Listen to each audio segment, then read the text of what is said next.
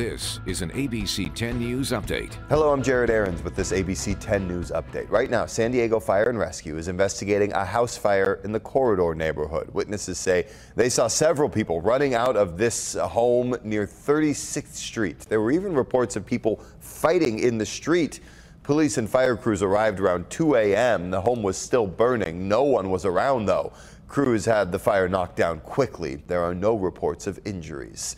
One man is dead after a two-car crash in Choice View over the weekend. This wreck shut down parts of Market Street for hours Sunday afternoon. Police say a Nissan crossed the center line and crashed head-on into an SUV driving the other way. Firefighters had to tear the roof off the Nissan to pull that driver out. He was taken to the hospital where he died. There were 3 people in the SUV. Only one of them was hospitalized. Today, San Diegans can weigh in on the proposed return of smart streetlights. These were installed back in 2016, putting cameras and data tech on 3,000 streetlights across the city.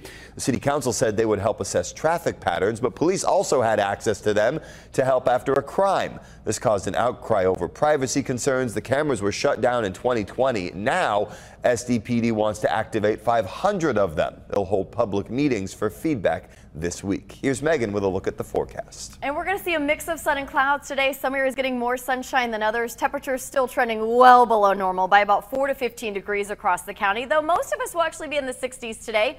40s in the mountains. A lot of sunshine and mild weather tomorrow and this week. Not too much change until Friday and Saturday, when we'll have a slight chance for some showers coming through late Saturday into Saturday morning. Like Friday into Saturday morning. Jared? Thank you, Megan. For the latest news, weather, and traffic, go to 10news.com or download our app. For ABC 10 News, I'm Jared Aarons.